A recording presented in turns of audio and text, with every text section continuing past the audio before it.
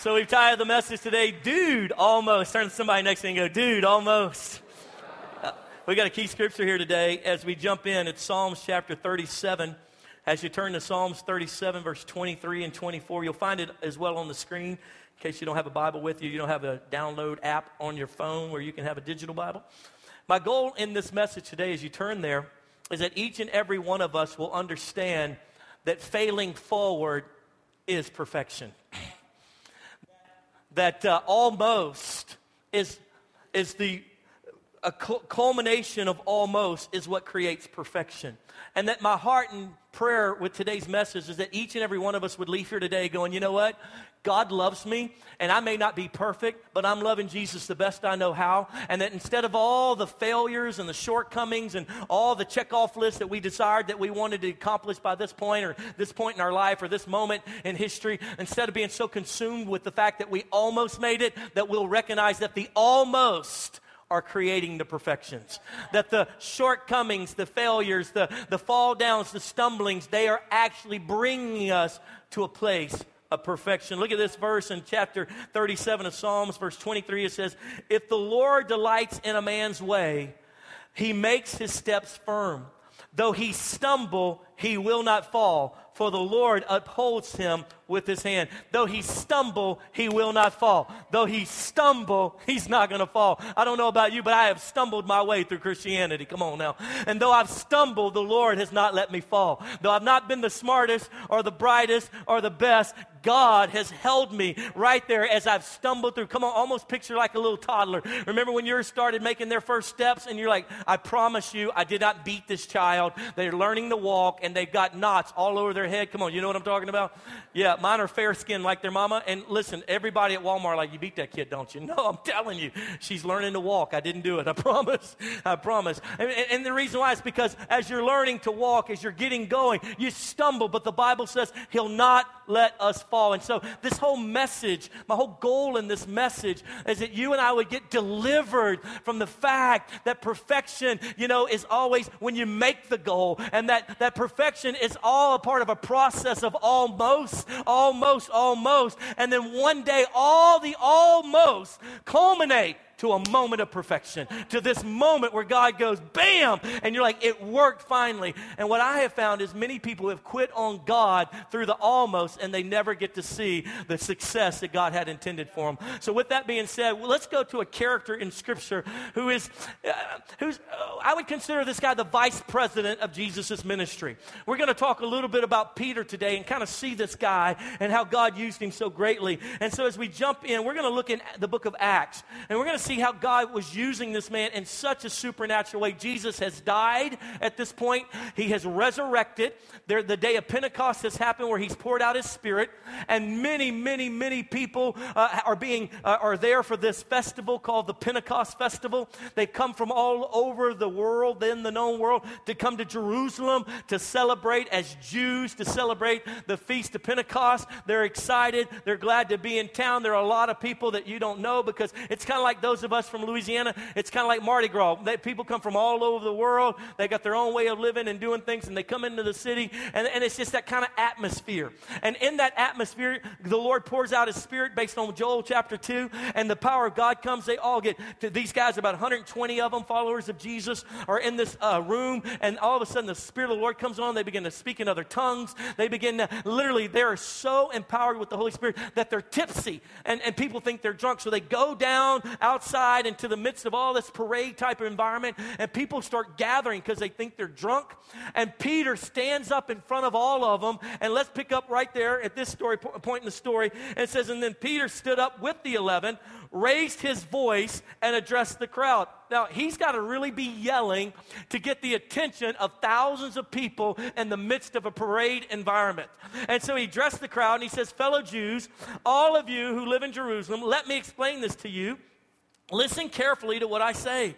These men are not drunk, as you suppose. It's only 9 a.m. No, this was spoken by the prophet Joel. So first and foremost, he stands up in front of all these thousands. Think of the courage. And he starts preaching. It's his first public message ever recorded in Scripture. And then if we skip down to verse 37, as he gets into his message, he starts telling them, you're the reason. You killed Jesus.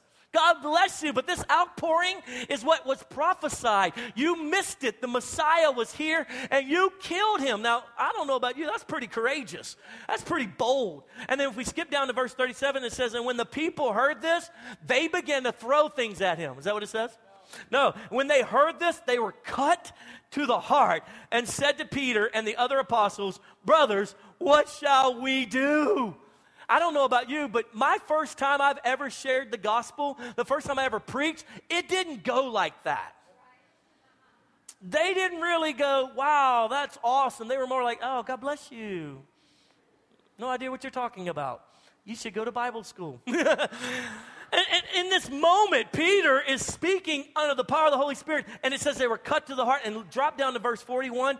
It says, and those who accepted his message were baptized, and about 3,000 were added to their number that day. His first message, 3,000 people get saved. That dude is perfect. That's a dude perfect right there. That's like one of those, oh my goodness, I can't believe you did that. That's one of, oh my God, that was unbelievable. You know, whatever they do, you know, oh, I shouldn't have done that after the surgery. They're like, this is, can you imagine going back?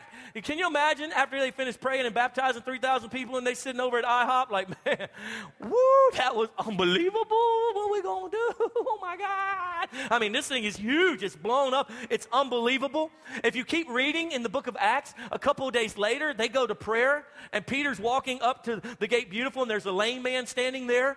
And he's begging, he's begging for money. And Peter and John, they just say, no, we got to do something different than giving money. And if you'll pick up there with me in chapter 3 of verse 6, it says, and Peter said to them, silver and gold I don't have, but what I have I give to you in the name of Jesus Christ of Nazareth. Walk. And taking him by that right hand, he helped him up, and instantly the man's ankles became strong. He heals this lame man, been sitting there for years, for about 40 years.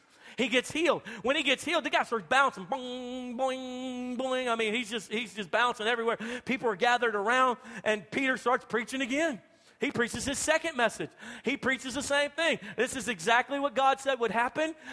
Jesus came. He was the Messiah. You missed him. You crucified him, you bunch of idiots. Bam, bam, bam. He's just smacking, pow, pow, pow, pow. And guess what happens?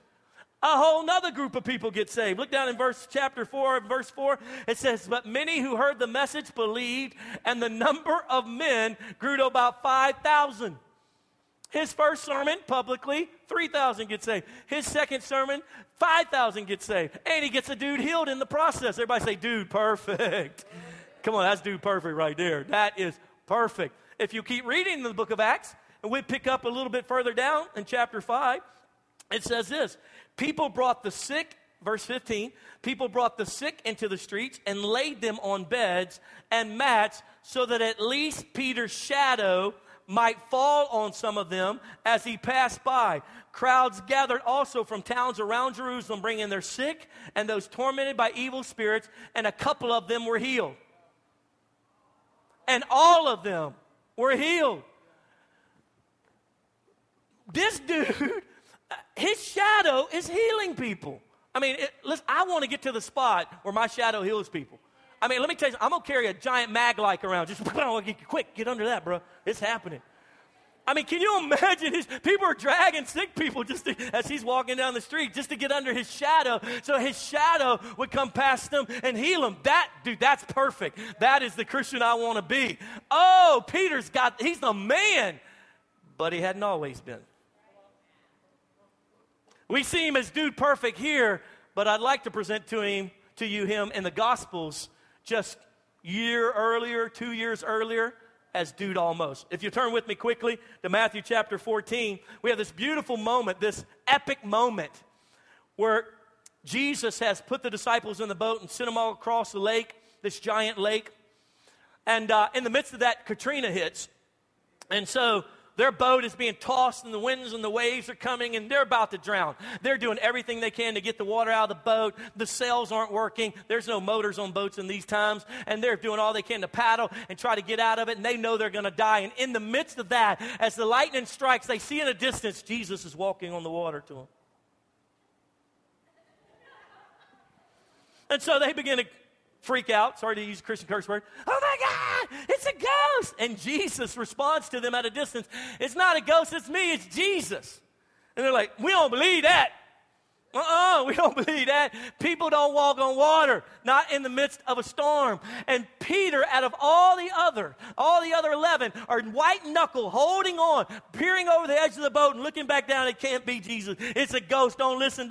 And Peter says, if it's really you, tell me to come. And the voice says, come. And Peter's like, all right then.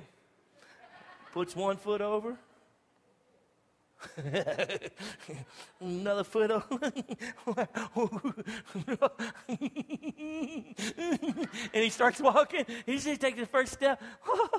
I'm sure he's still holding on. Takes this. Now this boat's doing this, right?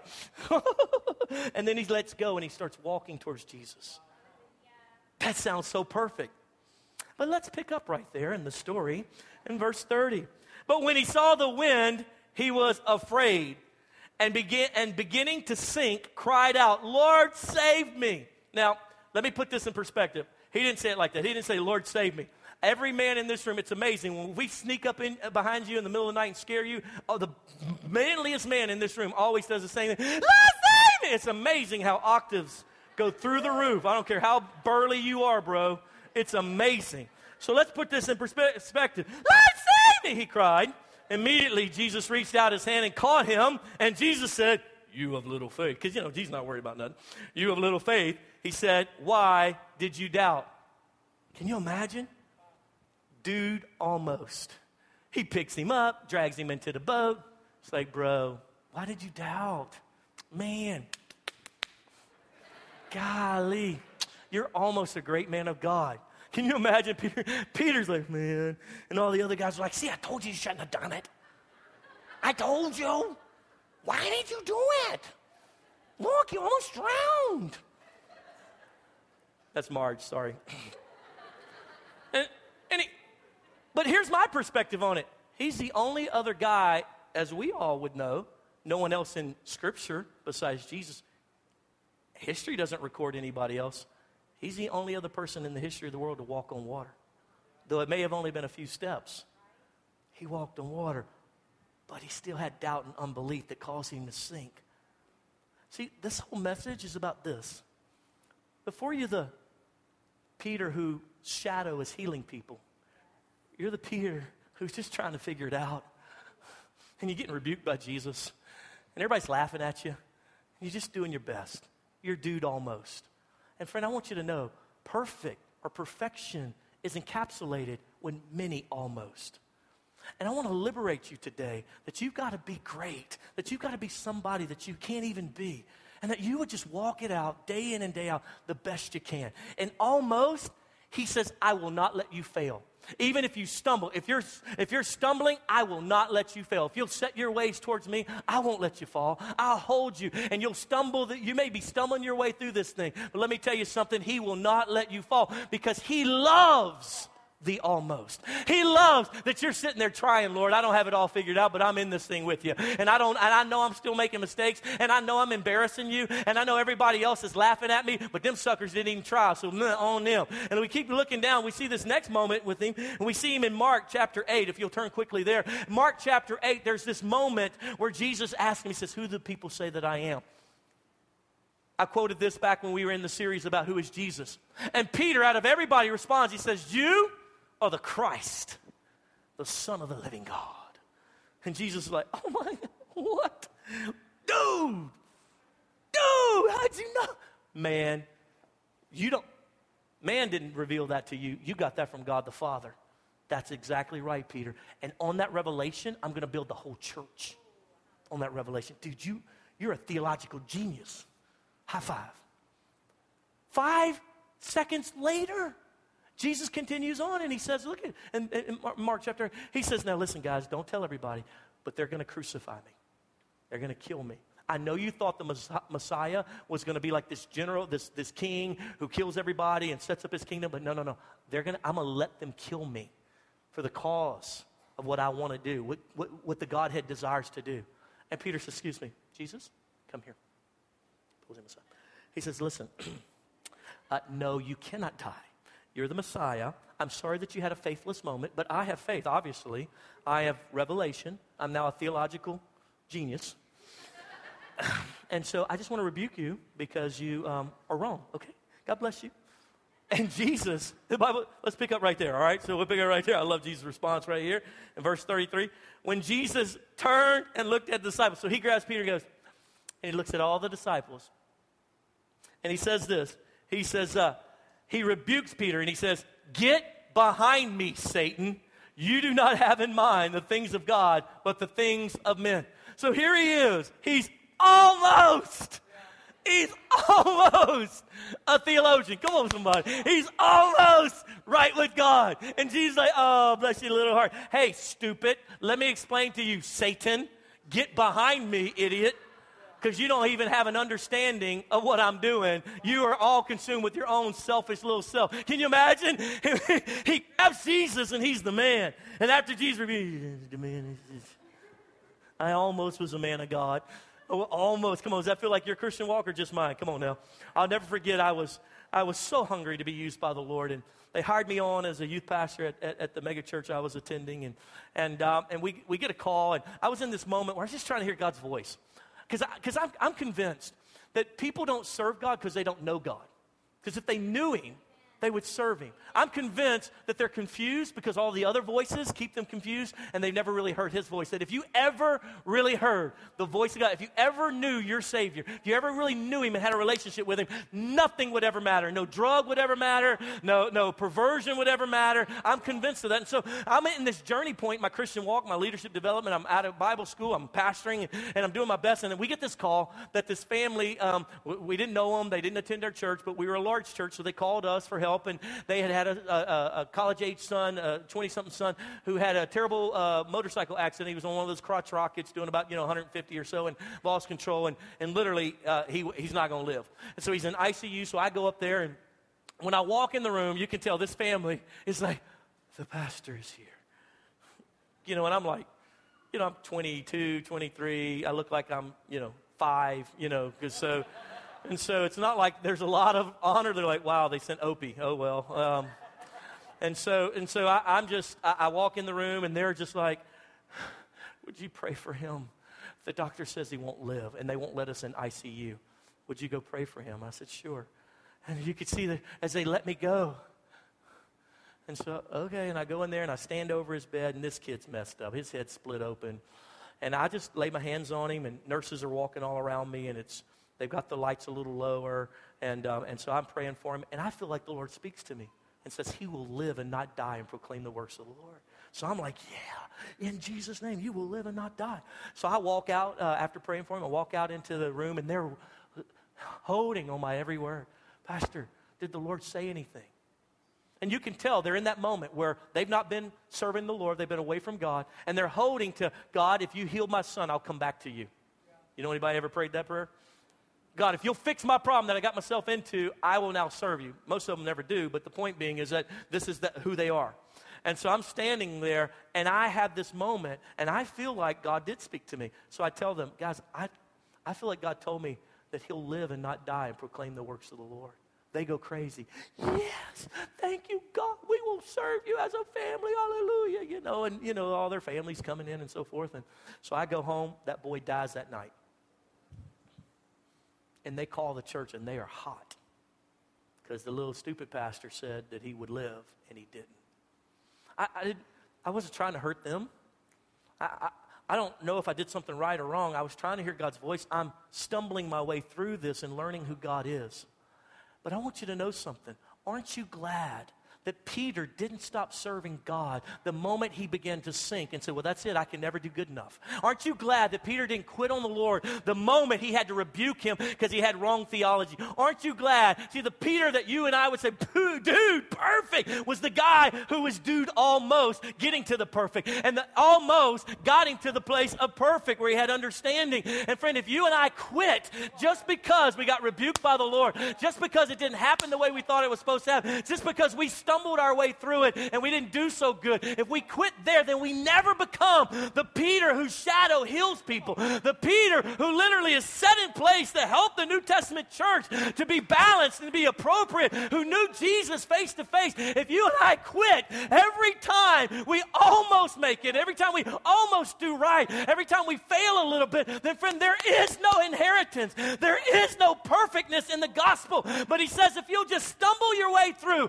I'll not let you fall. If you won't quit, I won't quit on you. If you'll stay with me, I'll stay with you. And by the end of stumbling our way through, one day we'll look up and people will be going, dude, that's perfect. And we're like, yeah, but you don't know all the almost that got me to perfect. You have no idea how many times I've thrown this basketball and have never even come close to hitting the goal. You have no idea. And the one time the cameras were rolling that we thought this would be the moment, I hit the rim, but it didn't go in. I've dude almost it my whole life. And that's how some of you feel. Some of you stop leading a small group because at your last church or 10 years ago, something negative happened. Someone got onto you for something. They corrected you for something. And you are now broken to the place that you're still living in the almost and you can't get to the perfect because you're stuck that, oh, well, if I didn't make it then, if I messed up then that's my lot in life. Oh, I thank God that he put Peter as a primary character in his holy scriptures so that you and I can say, if Peter can do it, I can do it. If Peter can stumble his way through, I can stumble my way through. If God loved him and set him up as one of the chief apostles for the birthing of the New Testament church, and that guy was an idiot, if he did it for him, he'll do it for me. Come on, somebody, are you with me? Say yes.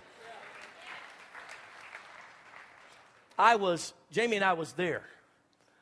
The most watched preacher in the history of humanity is Joel Osteen. Whether you like his doctrine or not, it's not the point. He's ministered to more people than all of us in this room combined in one sermon. We were there. We were there, the third message he ever preached. And when I tell you it was bad, it was terrible. Now you got to understand, at that time there were about 10, 15,000 people in the room.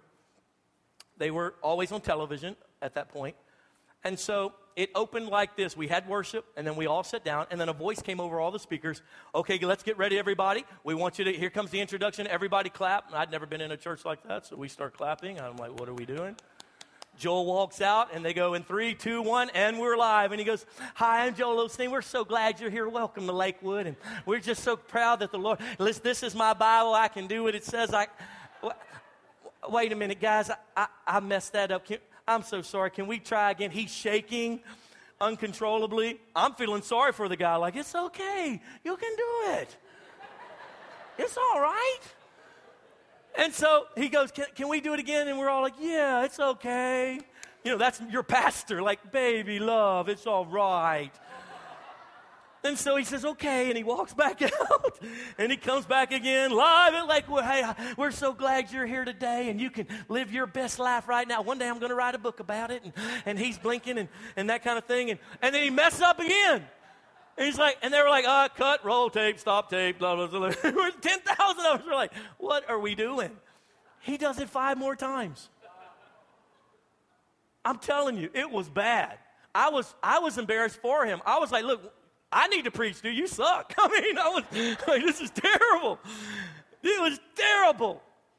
Thank God he didn't quit. Thank God the dude almost became the guy who we now know has ministered to our cousins. Come on, some people who never go to church, they'll watch that boy on TV. And like, I can do what the Bible says I can. Joel said it. You know, it's amazing. It's magnificent. Why? Thank God he didn't quit. Thank God he didn't give up. I'm going to give you a couple thoughts on how to turn the almost into the perfect. Are you still there? Say yes. All right, number 1, embrace the ideology that this is a marathon and not a sprint. Listen, you're not going to fix it all tomorrow anyway. Thank you, Jesus. You've been trying to fix it all within a week, and when you don't get it fixed in a week, you quit. Listen, this is a marathon, okay? We in the long haul for this thing. You ask my wife, when I turned 30, I went into a deep depression. I was so upset. She was like, what's wrong with you? And I was like, well, Jesus started his ministry when he was 30. That's when the Holy Spirit came upon him. We didn't even know what he did before that. I started my ministry when I was 19, and I had the Holy Spirit. Surely, And he said, greater works than what he did I should be doing. I should be raising the dead and healing the sick. I'm a loser, and I haven't changed the world yet, and so I quit. Literally, I just moped around for like a month. Because I had this thing that I had to do it faster than Jesus did. I don't know where it came from. I know it sounds stupid now, but not then. You come sit in counsel with me and what's bothering you, I'll tell you, that sounds stupid too. But that's where I was at. I was just messed up. I thought I had to accomplish all this by a certain age, or I wasn't as valuable, I wasn't as anointed, because God had used me at certain levels along the way, and I thought, well, this isn't that good. And literally, I had to get a revelation and grasp the thing that God is at work. And though it take me a year, 10 years, he's going to see it through. And though I stumble my way all the way through it, he'll not let me fall. And at some point, he will accomplish that for which he created me to be accomplished. And I just settled in, and I kind of grew up a little bit. Come on now. And I just said, you know what? It's all in his timing, and I'm going to just do my best to stay on track. I'm not going to try to fix it all at once. And that's what some of you have done, is that you can't figure out why it's not all changing and working. In fact, listen, just settle in. And this is a long haul and not a short race. And listen, you may still be struggling a little bit with that old nicotine. It'll come off. Just keep staying with God. Just keep staying. You say, oh, I'm still a terrible husband. Just stay with the Lord. A little bit at a time. Through stumbling your way through it, one day you'll be teaching us all how to be married. I promise you. I knew Joyce Meyer's pastor. He would come to our church. I'd sit in the green room with him as one of the pastors. And he said that woman was the most rebellious, wicked person he'd ever had in his church. Can you believe that? She was just horrible. He said we was constantly counting. When she would come walking up, he'd go running the other way. He said, I was just tired of talking to her. Talk your head off. She had all these wounds, all these daddy wounds, all this stuff from all the sexual molestation she experienced. She was horrible. She wouldn't submit to her husband. Just a terrible, he said she was the worst person in my whole church. Joyce Myers. Stay the course. And what has been almost all along the way, at some point, will become perfection. God will perfect his work in your life. Paul was frustrated about something that wasn't working in his life, and we find this in 2 Corinthians. And he says, I asked the Lord, I begged him to change this. The Lord said to me, my strength is made perfect in your weakness. My strength is made perfect. That's not a license for us to go out and sin and say, oh, God's made perfect in that. No, what he's talking about is, listen, in all my failures, all my weaknesses, I'm so frustrated with myself. But Jesus is saying, you can keep contending, because in your contending, my strength is made perfect. Perfection is coming to you as you continue to contend. Here's the second thing I would teach you that I've learned through Scripture and life, and that is consider changing your approach. If you're going to turn the almost into perfect, consider changing your approach. Some of you keep doing the same thing over and over. But God said, but God said, but God said, but God said. And you're stuck there. Church on the Hill exists because Adam and Jamie McCain had an open vision of downtown Cedar Hill. I desired more to be in Arlington. Jamie kept saying, no, God's saying Cedar Hill. And I'm like, whatever. And then I had an open vision. And it was downtown Cedar Hill around Sam's Pizza and all that. And I saw you guys pushing your babies in your strollers. I saw older folks and younger folks. I saw this mix of colors. I saw it. I saw you. We were down there. God was doing things. I saw miracles happening. I saw it. And I said, okay, I see it now. I'm going to go forward. And so for the first 4, 5, 6, 7 years of this church, all we did was downtown Cedar Hill, downtown Cedar Hill. We adopted the downtown school, which is Bray Elementary. We worked in everything we could. We were always at Sam's Pizza. We were always down there at Babe's Chicken. We were always downtown. We sent mailers out inviting people to come. We sent everybody that was around the downtown area, went across the lake. None of those people ever came. Downtown. I was stuck in the downtown. God said it. I'm going to do it. At some point, I looked up and said, wait a minute. Maybe the downtown thing, I don't know, but it's not working. God, do you have something else? And God pointed us right here. Had we not changed, we'd be stuck wondering why God didn't move, and you wouldn't be here, and I wouldn't be here, and God wouldn't be moving. And so we had to make a change. I still have downtown in my heart. I'll never lose that. I don't know if that was to initiate me so that I would even come to see it. I don't know what it was all about, but I know this, that I'm not going to stop serving God because what I thought I saw didn't come to pass. Sometimes if you're going to go from almost to perfect, you got to wake up and say, maybe I need to make a change. Maybe I need to make a little difference here. Maybe I need to make a change. That don't mean divorcing, sweetheart. Stay with him. God will do it. Number 3. Somebody said, that's a word I needed. Number 3, humble yourself and ask for help. I have learned to get from the almost to the perfect is when I start stopping and saying, you know what, I need help here. I don't know what I'm doing. Hey, can you help me? Can you give me, do you see anything? I mean, what's the deal? What do you see? Can you help me with this? And that takes humility. But if you want to keep Staying in the almost. I mean, I'm almost there. I'm almost there. And keep trying to do it by yourself. The Bible says there's wisdom in a multitude of counsel. Here's the fourth thing that I would tell you, and that is take a risk. Take a risk. Try something you hadn't done in a while. Try it. Go for Jesus. Go pray for somebody. You never pray. I'm scared of them. I'm scared. Pray for them. Take a risk. Take a risk. Because in that risk is when Peter says, you know what? Y'all may stay in the boat, but I'm going to take a risk. I'm going to try it. I may not make it. I may sink, but I'm going to do something that none of y'all have ever done. Can you imagine? Think about this 50 years later, 60, 70 years later. They're all sitting around. John's there with his grandkids. Peter's there with his grandkids. And they get to talking about, remember that time? Remember that time when Uncle Peter, man, was walking on the water? That was crazy. Remember how he was walking? It was awesome. I know, that was amazing. He just got out there, and John's grandson looks at him and said, Papa, how come you didn't get out of the boat? My kids ain't going to say that. They're going to say, my dad was crazy. He kept taking risks. Listen, I'm not going to just kind of settle in and not take some risks for God. The supernatural is in the risk. That's where the supernatural's at. And risking something, risking your reputation. Go ahead and risk in that job and say, you know, my boss is an adulterer, but he calls himself a Christian. I've got to confront him. I've had multiple men in our church that have done that, and I'm going to tell you, some of them lost their jobs, some of them got promoted, but every one of them stood in righteousness, and God did not let them fall. Every one of them. God will give you an opportunity. Take some risks. Stop being so scared about that. Your fear of failure is going to keep you in the almost and never get you to the perfect. And so let's go to the last one, and that is this. Run your race. Look at the psalmist said in Psalm 73, verse 2 and 3. He says, but as for me, my feet almost slipped. Everybody say almost slipped. Almost. Say it again, almost slipped. The psalmist says, I was climbing a mountain. I was getting there, baby, and then I almost slipped. He said, I almost slipped, and let's see why. He says, because I envied the arrogant when I saw the prosperity of the wicked.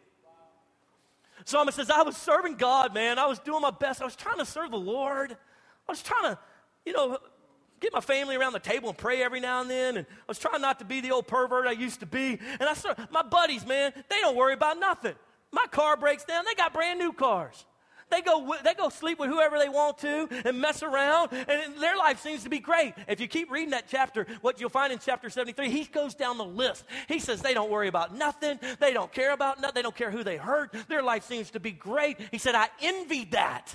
And in envying that, I almost slipped. Can I tell you something? Some of you are stuck in an almost circle because you're trying to be somebody that you're not called to be. Listen, I love Bishop Jakes with all my heart, but I'm not trying to be Bishop Jakes. I love Gateway Church. They're my friends. I love them so much. They gave $10,000 to this church when we got in this building. That's how much they love us. But I'm not trying to be Robert Morris. He's cool and older and mature, and I'm not. So I'm not going to try to run his race, because if I do, I'll slip. Come on now. And so you don't need to try to be Pastor Adam. You don't need to try to be Miss Jamie. You just need to be you, the best you can, getting your foothold and pushing forward a little bit, and getting your foothold and pushing forward a little bit, and not worry that you're not so far ahead, and just enjoy where you're at right now. Come on, isn't that good? So we got to turn the almost into the perfect, and we do that by staying the course and just walk it out. Nobody's mad. God's not sitting in heaven mad at you because you're almost there. Because he knows the almost will turn into success at some point. Keep shooting. Keep trying. Would you stand with me all across the room? You guys are magnificent. I want to get you home in enough time to bake those wings and heat that dip. Not that we care anyway, right? Dallas isn't in it. What's it matter? Pepsi commercial should be good. I want you to bow your heads with me for just a moment. My goal with today's message was to liberate you from the fear that you're not perfect. I wanted to set you free from the bad doctrine theology that because you've stumbled here and there, that you're a second-rate Christian. I wanted you to see one of the most powerful men in Scripture. It didn't even talk about Paul's shadows healing people. And that man's whole life was marked with almost many stumbling moments. The Scripture actually records them so that we can all laugh about it. How shameful would that be about our lives? But Peter didn't care. He didn't get stuck at the moment that he denied him 3 times. When Judas realized that he had been shameful and stumbled, he went out and hung himself. Peter didn't. Peter had an understanding that following Jesus is about stumbling. It's about a whole list. It's about a whole pot full of almost. And one day it all just comes together. And there are these miraculous moments. Please be free. Be free. I want you to lift your hands and receive for just a moment. I know that may be awkward if you come from a different type of denomination. My children, when they're little, they lift their hands to me to pick them up. It's just a sign of surrender. It's a sign of, I need you, Jesus. I know that may not be manly, but humility is what God responds to, and he resists the proud. So I know that may be uncomfortable. Do it for me as a favor, please. Father, right now, we just lift our hands and we say we need you. If you've been trying to run somebody else's race or compare yourself to somebody else, would you just admit that to the Lord? Say, Lord, I'm so sorry. I constantly see this person in the back of my mind and trying to measure myself. I just repent.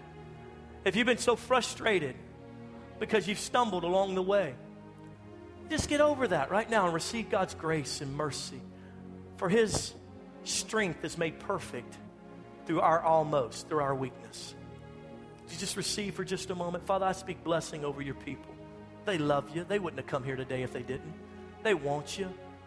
They want to be closer to you. They wouldn't have taken this time of their Sunday and been with the body of believers if they didn't want to be with you. Speak to them. You can put your hands down. I know they're getting heavy. Father, I pray right now in Jesus' name, every man and woman in this room would receive grace and mercy in a fresh new way. Or that they would understand that all the little slip-ups and mess-ups are building to something magnificent and beautiful. And when I was in time of prayer and fasting, I had a word from the Lord. I don't know who it's for, but I saw a man in this room. I don't know what you look like, but I saw the scenario. And you've inherited your wife's children. And when you first got married, you were trying to be like a dad to them. You're trying to be close. And because they rejected that, you kind of gave up on it. It was kind of that almost moment, and you stopped. The Lord says, try again. The Lord says, don't quit. They'll love you like a father one day. Get past their insecurities. I saw there was a person in this room when I was praying late into the night that you've been struggling with an addiction. You were even shameful to even come to church today. And you thought, you know what, I can. How can I call myself a Christian, or how can I go to church somehow? I'm not good enough. And the Lord just says, be free from that. Be free from that. He loves you. He loves you for you. And that all those almost are going to be woven into a tapestry that changes people's lives. Going to be put into a movie form. Your life, literally. The addictions that you've stumbled with. As you continue to stumble through them, he'll bring you freedom, and that freedom will cause many to turn to Christ. I saw those things in the Spirit, and I don't know who they're for, but I know that God loves you. I saw also in the Spirit, and you could tell when I got to that point, and I was talking about what happened with us with the facilities in downtown Cedar Hill. I saw that some of you were holding on to a prophecy or a word that somebody gave you. You were holding on to it, and it was literally holding you back from moving forward because you said, yeah, but I see that God's doing this, yeah, but this. And I just want you to be free from that right now and walk with the Lord. The Bible says he'll lead you in all peace. It's time for a change. Let go of that thing and move into the new thing God has for you. That's kind of a word for somebody. I don't know who that is, but grab a hold to it. As you stand here with your head bowed and your eye closed, I want to give a call, an invitation to those of you that are away from the Lord. He has no judgment for you. He's not angry, but you're not confident if you died today, you'd go to heaven. You want God, you love God in your heart, but you haven't been serving him. Some of you would say, even admit it to the place, you don't have any relationship. You know religion, you know church, but you don't have a friendship with Jesus. You don't even know what that looks like. Well, the Bible's real clear. If you'll confess with your mouth and believe in your heart that he's the Christ, that he literally will send his Holy Spirit to live and abide in you, and that moment will be this connection of a relationship, and you'll start that thing, and it'll start growing and maturing, and you become best friends.